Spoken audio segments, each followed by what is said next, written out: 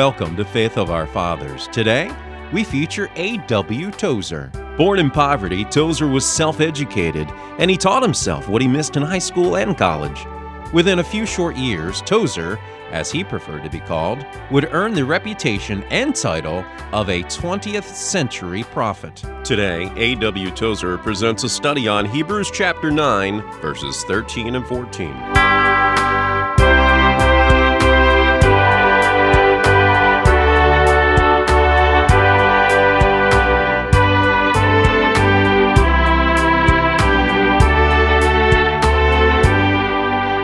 If you will look at the book of Hebrews, the ninth chapter of Hebrews, verses 13 and 14, with particular emphasis upon the truth found in verse 14.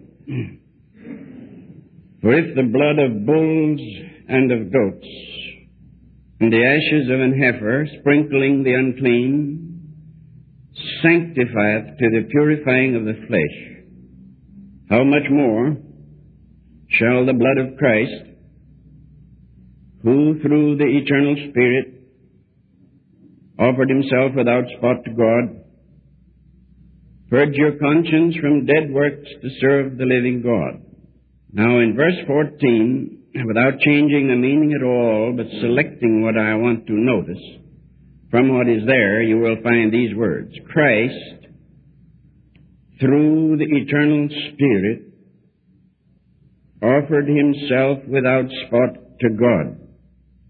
That's there in verse 14. Christ, through the eternal Spirit, offered himself without spot to God. And of course, around it is woven the reasons for it. That he might purge the human conscience from dead religious works and enable it to serve the living God. Now let's take this step by step because it is very important.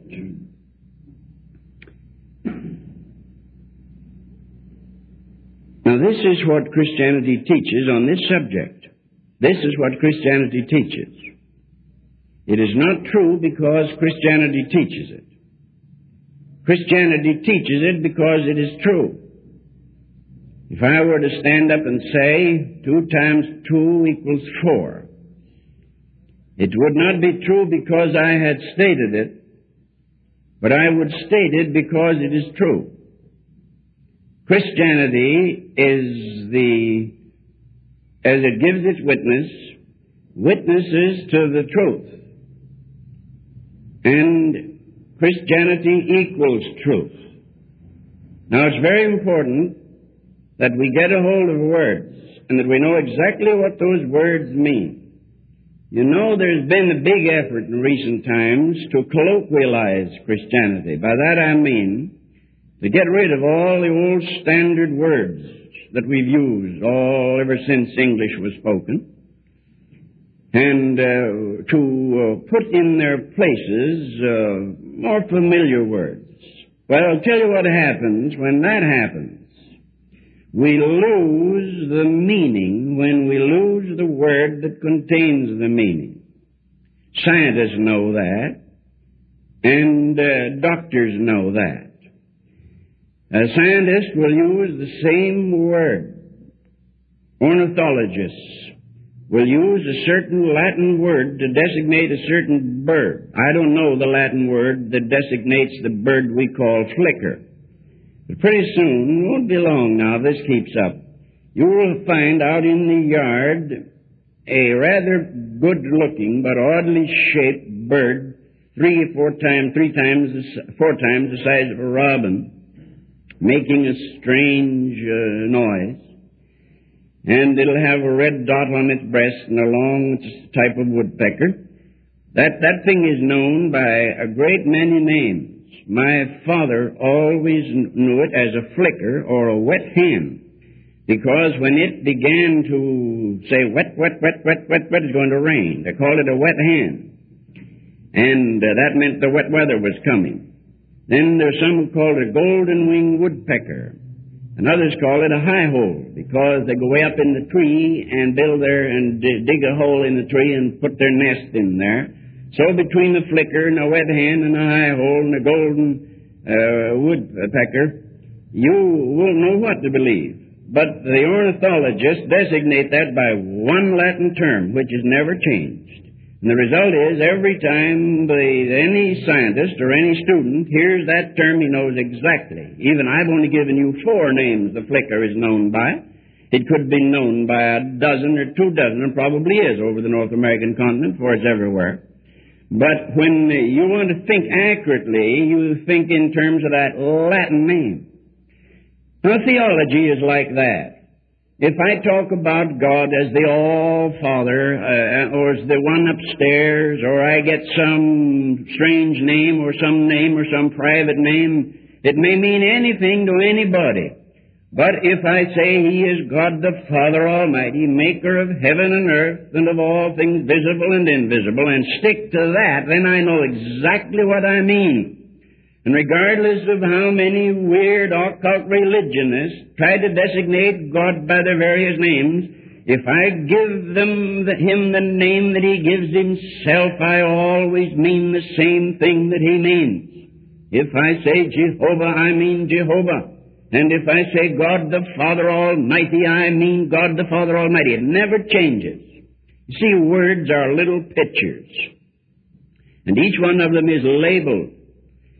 And it's the business of the devil and people to pour the meaning out of each little picture and then pour some other meaning in. If you could imagine what would happen at your house for breakfast if a little pitcher saying cream on it, somebody emptied the cream out and, say, put vinegar in, and you poured your husband a cup of steaming coffee, and he reached over to the little old familiar pitcher that he'd seen there for years and poured vinegar in his coffee. It would ruin the coffee, of course.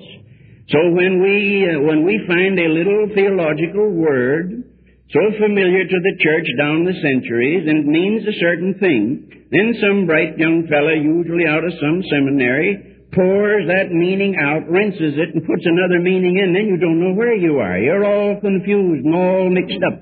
So let's stay not only by the truth, but let's stay by the words that convey the truth. We have a lot of writers now, and I won't join their ranks. We have a lot of writers now who are busy writing down to the people, making morons out of all of us. If you haven't got enough gumption and intellectual verve to learn the simple language of the Bible, when the Word says repent, it means a certain thing. And when it says justified, it means a certain thing. When it says born again, it means a certain thing. Find out what it means. It wouldn't take you a minute and a half, and then from there on till you die, you'll know exactly what you mean when you use that language. You won't have to have some silly person writing down to you. I don't want to be written down to, nor talked down to. When I turn on the radio, the only place I ever hear preachers much, I turn on the radio and I hear some fellow obviously talking down to me, snap him off. I don't want to be talked down to. Well, now let's take this step by step. And notice what it says here.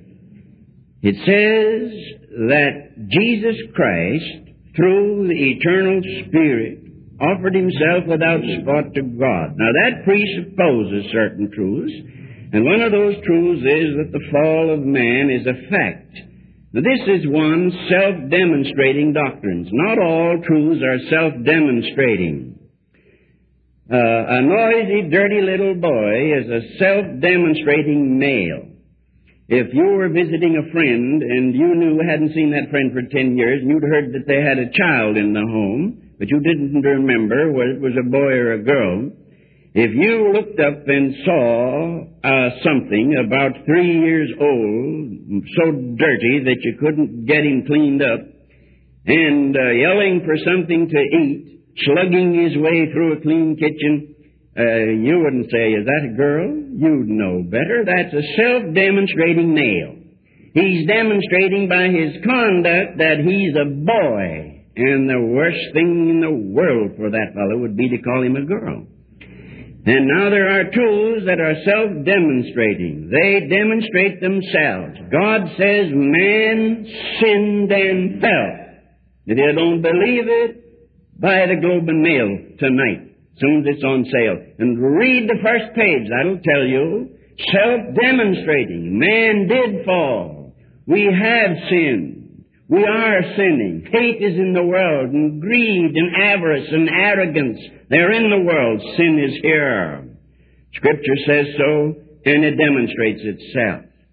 Christianity says more, however, merely than that man has sinned. It says that man's moral revolt alienated him from God and banished him from the presence of God forever. That's what it says, and that's what the Bible teaches. Now, the fall of man. 3 words or 4, if you want to use the article. 4 words, little words at that, all single syllables. There you have it. The fall of man. Now, you don't have to have that taught down to you. You don't have to have anybody write you a pretty little story trying to incorporate that to stir the unstirrable atoms within you. My brother, anybody ought to know this and believe it and stand for it. Man is a fallen creature. We're not what we should be and not what we were. Sin is here, and hate and insanity and impermanence and criminality and war. They're all here in the world. That's one fact. Now it presupposes, this text, another fact, that redemption of man is an accomplished act. And this was done by the Godhead. Only the Godhead could visit this fallen man and redeem him and restore him. It's without human collaboration. Dr. R.R. Brown tells about the old brother who got on his knees to pray, and he said, "Oh, Lord, use me. Use me any way you can. But if it's all right with you, I would like to be used in an advisory capacity." But there's nobody that God is using as an advisor. God doesn't accept advisors. And God doesn't accept little helpers. It's a pleasant thing to see a little girl helping her mother bake pies. You've seen that. No doubt your little girl's helped you, or you've helped somebody bake pies. Well, the little girl gets a little dirty mess over here on a little table while the mother's baking the pies right. The little girl is messing up the kitchen generally. And when her father comes home, she dashes, now that she's all cleaned up again and has a pretty little fluffy dress on, she dashes to meet her dad. Says, "You know what, Daddy, I helped Mother bake pies." He smiles and hugs her and thinks, that's wonderful. He knows. But she's just been helping her mother, which meant adding 33 and 1/3% labor to what her mother was doing. I heard of a man who wrote a book once, and he dedicated it to his little girl. It said, "To Shirley, my daughter, without whose help this book would have been written 1/2 time sooner." And that's it. We help. We like to help, you see. We want to help God. "Oh, Lord, I'd like to help you." But you can no more help redeem yourself than you can help convert yourself or help create yourself. God does His work alone without any human collaboration. We cannot contribute one atom to the work of God. Now, redemption was a work of the Trinity. Here's what it says here, and I'd like to bear down hard on this. If we get no further, we'll get that far. That redemption was a work wrought by the Trinity.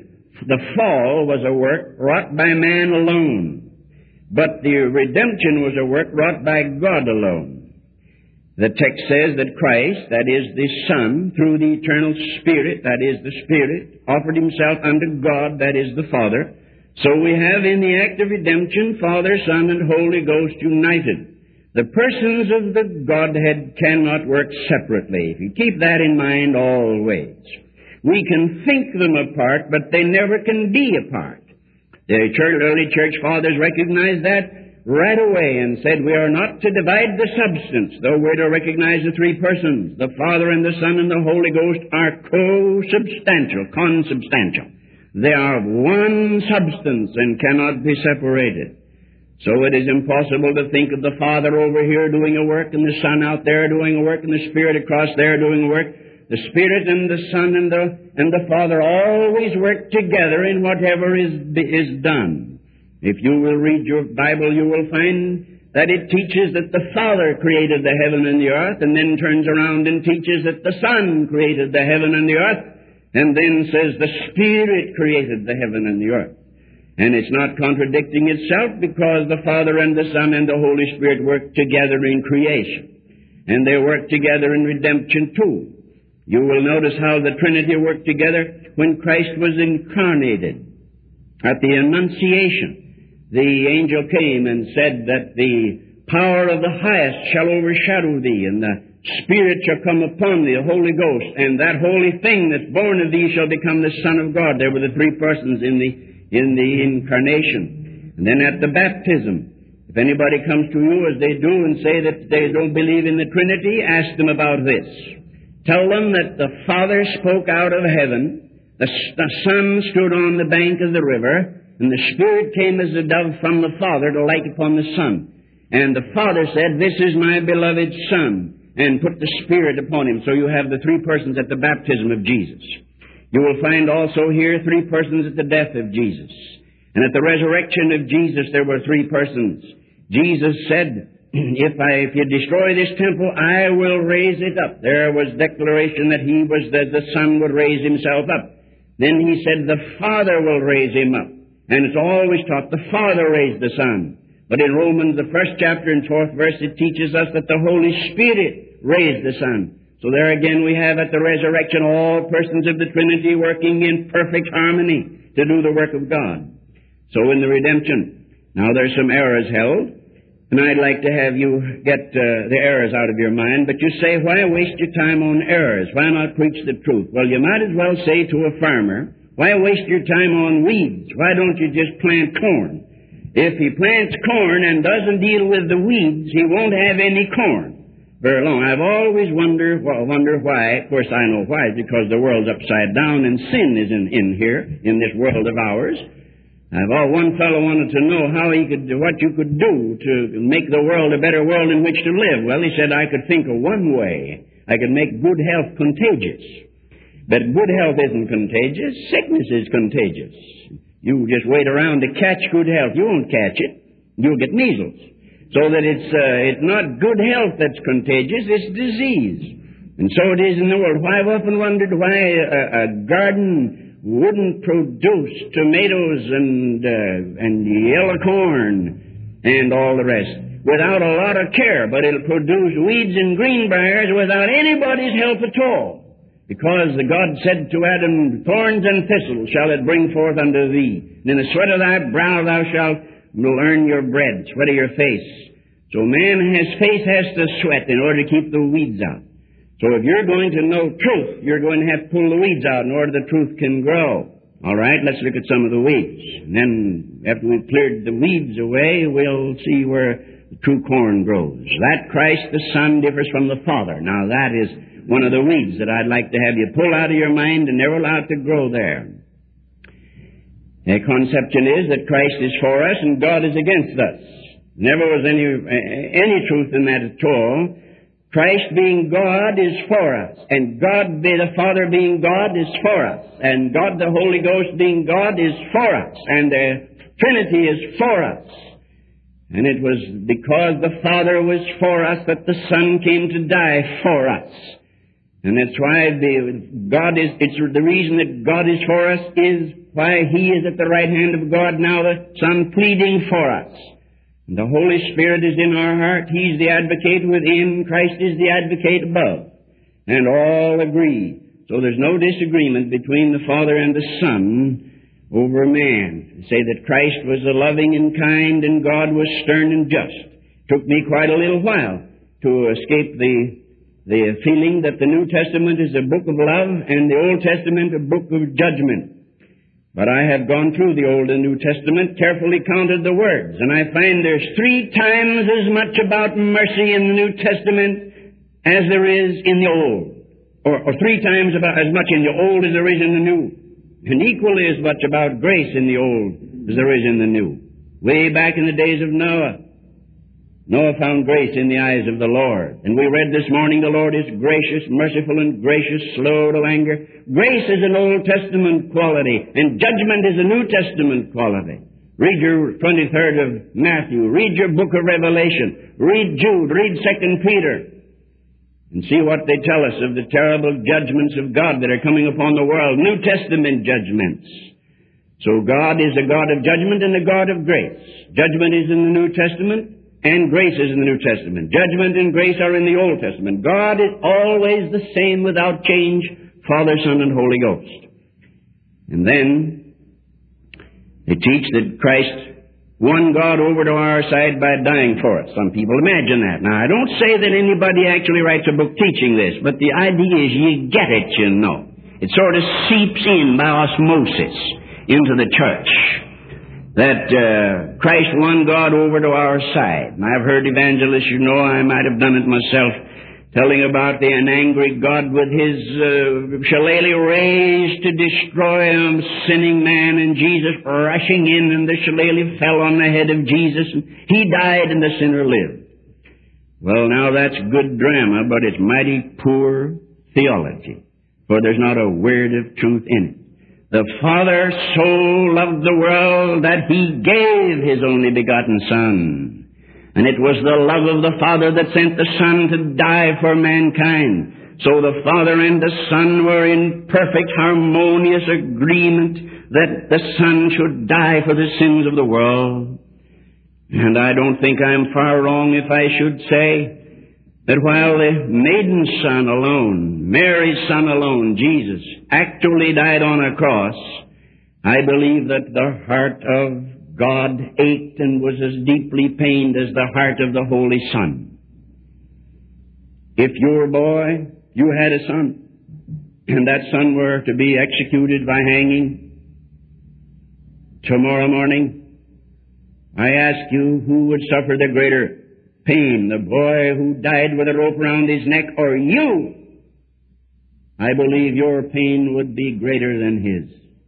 For his pain would be brief and over, and yours would never be over. So when the Holy Father turned his back by the necessity of justice on his Son who was dying on a cross, I believe the pain in the heart of God was as great as the pain in the heart of the Son.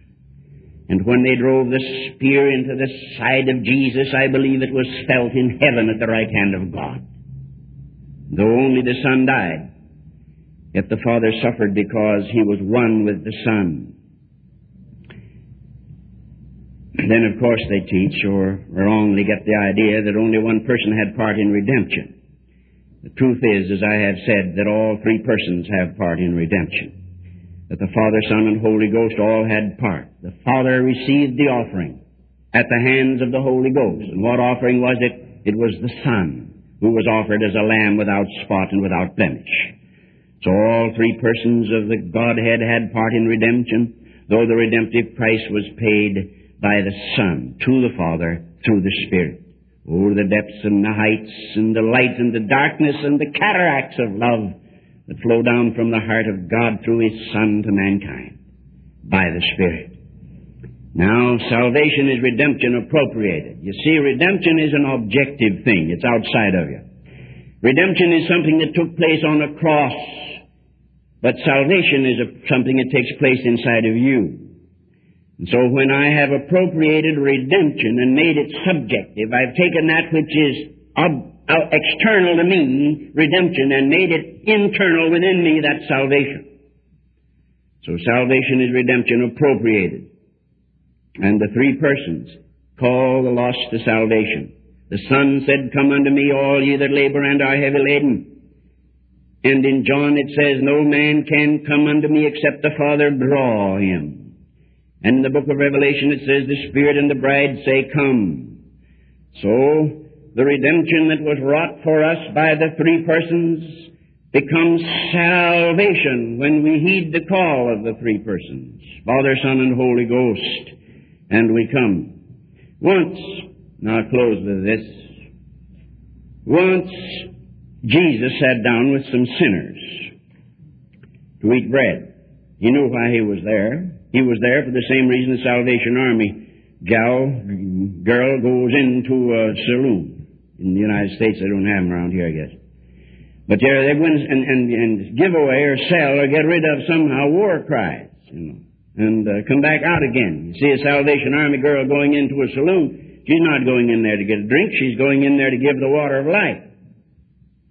Well, now that's the way Jesus ate with sinners. He sat down with them everywhere. Not that he enjoyed their wickedness, but that he wanted to help them. So they saw him with the sinners, and they said, "How is it that he eats with sinners?"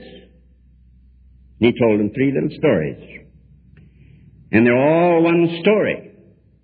Why, he said one time there was a shepherd, and he had a flock of sheep, and he got 99 of them safe in the fold. But he looked around, and he said, "There's one missing." And he left the 99 safe and went and looked everywhere until he found the sheep. He said, "That's not enough." At one time there was a woman, and she had a beautiful piece of jewelry composed of 10 pieces of silver. Now, not coins to buy milk with, but 10 pieces of silver. They were jewelry, not coins. And she said, you know how a woman will do. Her beads will break. Oh, she'll love the beads. And she'll have her husband and kids down on the floor searching everywhere. And finally they come up with them, each with a little handful, but there's not enough. Well, that's what happened to this woman. Something broke, and down went her jewelry all over the floor. And she picked it all up, but she said, "There's one piece missing." So she got her candle, and she went searching everywhere, and finally down here she found it. She said, yelled out, "I found it." And the woman across the fence said, Good, we're glad you found it. Everybody was glad she found that. Then he said, "That isn't all." Said there was a man one time had 2 sons, and one of them was a young delinquent, we call him now. And he said, "Father, give me my share. I don't want to wait till you die. You may not die yet for years. Give me my share." I never could quite understand why the father did it, but he gave him the share. I'd have given him the boot. But he gave him his share. And he took it and went away and spent it. Later on, he got lying around there dirty and ragged and smelling of the pig pen. And he said, "What a fool I've been. Boy, if I had it." He said, Back home, he said, "My very servants are well-dressed, clean, and well-fed. And here I am lying in a hog pen." He said, "I know what I'll do. I'll go back home." He said, and as he went, he made his little speech. He fixed it all up. He said, "I'll tell my father I am not worthy to be called thy son. I have sinned in thy sight. Therefore make me one of thy hired servants." And he said when they got back there and the father saw him, he ran and greeted him and gave him new garments and killed a fatted calf and had a feast. Now, I heard those 3 stories. From the time I can recall, when I was 17 years old, when I was converted, I read those. But I never knew what was meant here until years later when I had a session with God in earnest prayer. "Oh, God, what does this mean?" And I ignored what all the commentators said it meant, which is usually a good thing to do. And I sought God alone to find out what it meant. And it came to my heart a revelation just as beautiful as when in flying you break through the clouds and see the sun-bathed landscape below you. I saw it all, and I see it now. And that was years ago, and I've had no reason to change my mind. There were the 3 persons of the Trinity. That lost boy was the lost world. That lost coin was the lost world. That lost sheep was the lost world. And there was the Father looking for his lost boy. And there was the Son, the shepherd, looking for his lost sheep. And there was the Holy Ghost, the woman with the light, looking for her lost coin. And they all added up to being the redeemed human race. Father, Son, and Holy Ghost were all looking for the lost. Father was waiting for his boy to come home. The Son was looking for his sheep. And this woman, the Spirit, was looking for her silver piece. The jewelry that she was to wear around her neck. And so, God said to me, this is what it means. Father, Son, and Holy Ghost are all busy searching for his lost treasures. Now, Jesus said, that's why I talk to sinners. I am the Son looking for the sheep. My Father's looking for his boy. And the Holy Spirit within me is looking for the silver coin. Father, Son, and Holy Spirit are united in this. Now that's to me wonderful. This is not great preaching, but it's preaching about something pretty great, and I hope you realize it. And I hope you see that you have the answer to all the heretics and all the picture emptiers and all the people who want to moronize you and write silly stuff. I hope you have the answer to it all. I know what I believe, sir. I believe that man fell and God redeemed him, and He redeemed him. All three persons of the Trinity were engaged in the holy act of redemption. The Father received the sacrifice, the Son gave it, and the Holy Ghost conveyed it. So Father, Son, and Holy Spirit, the divine Trinity, is engaged in saving mankind. I pray that we may be wise enough to know it and turn our eyes to Him while it is called today, for the night cometh when no man can work.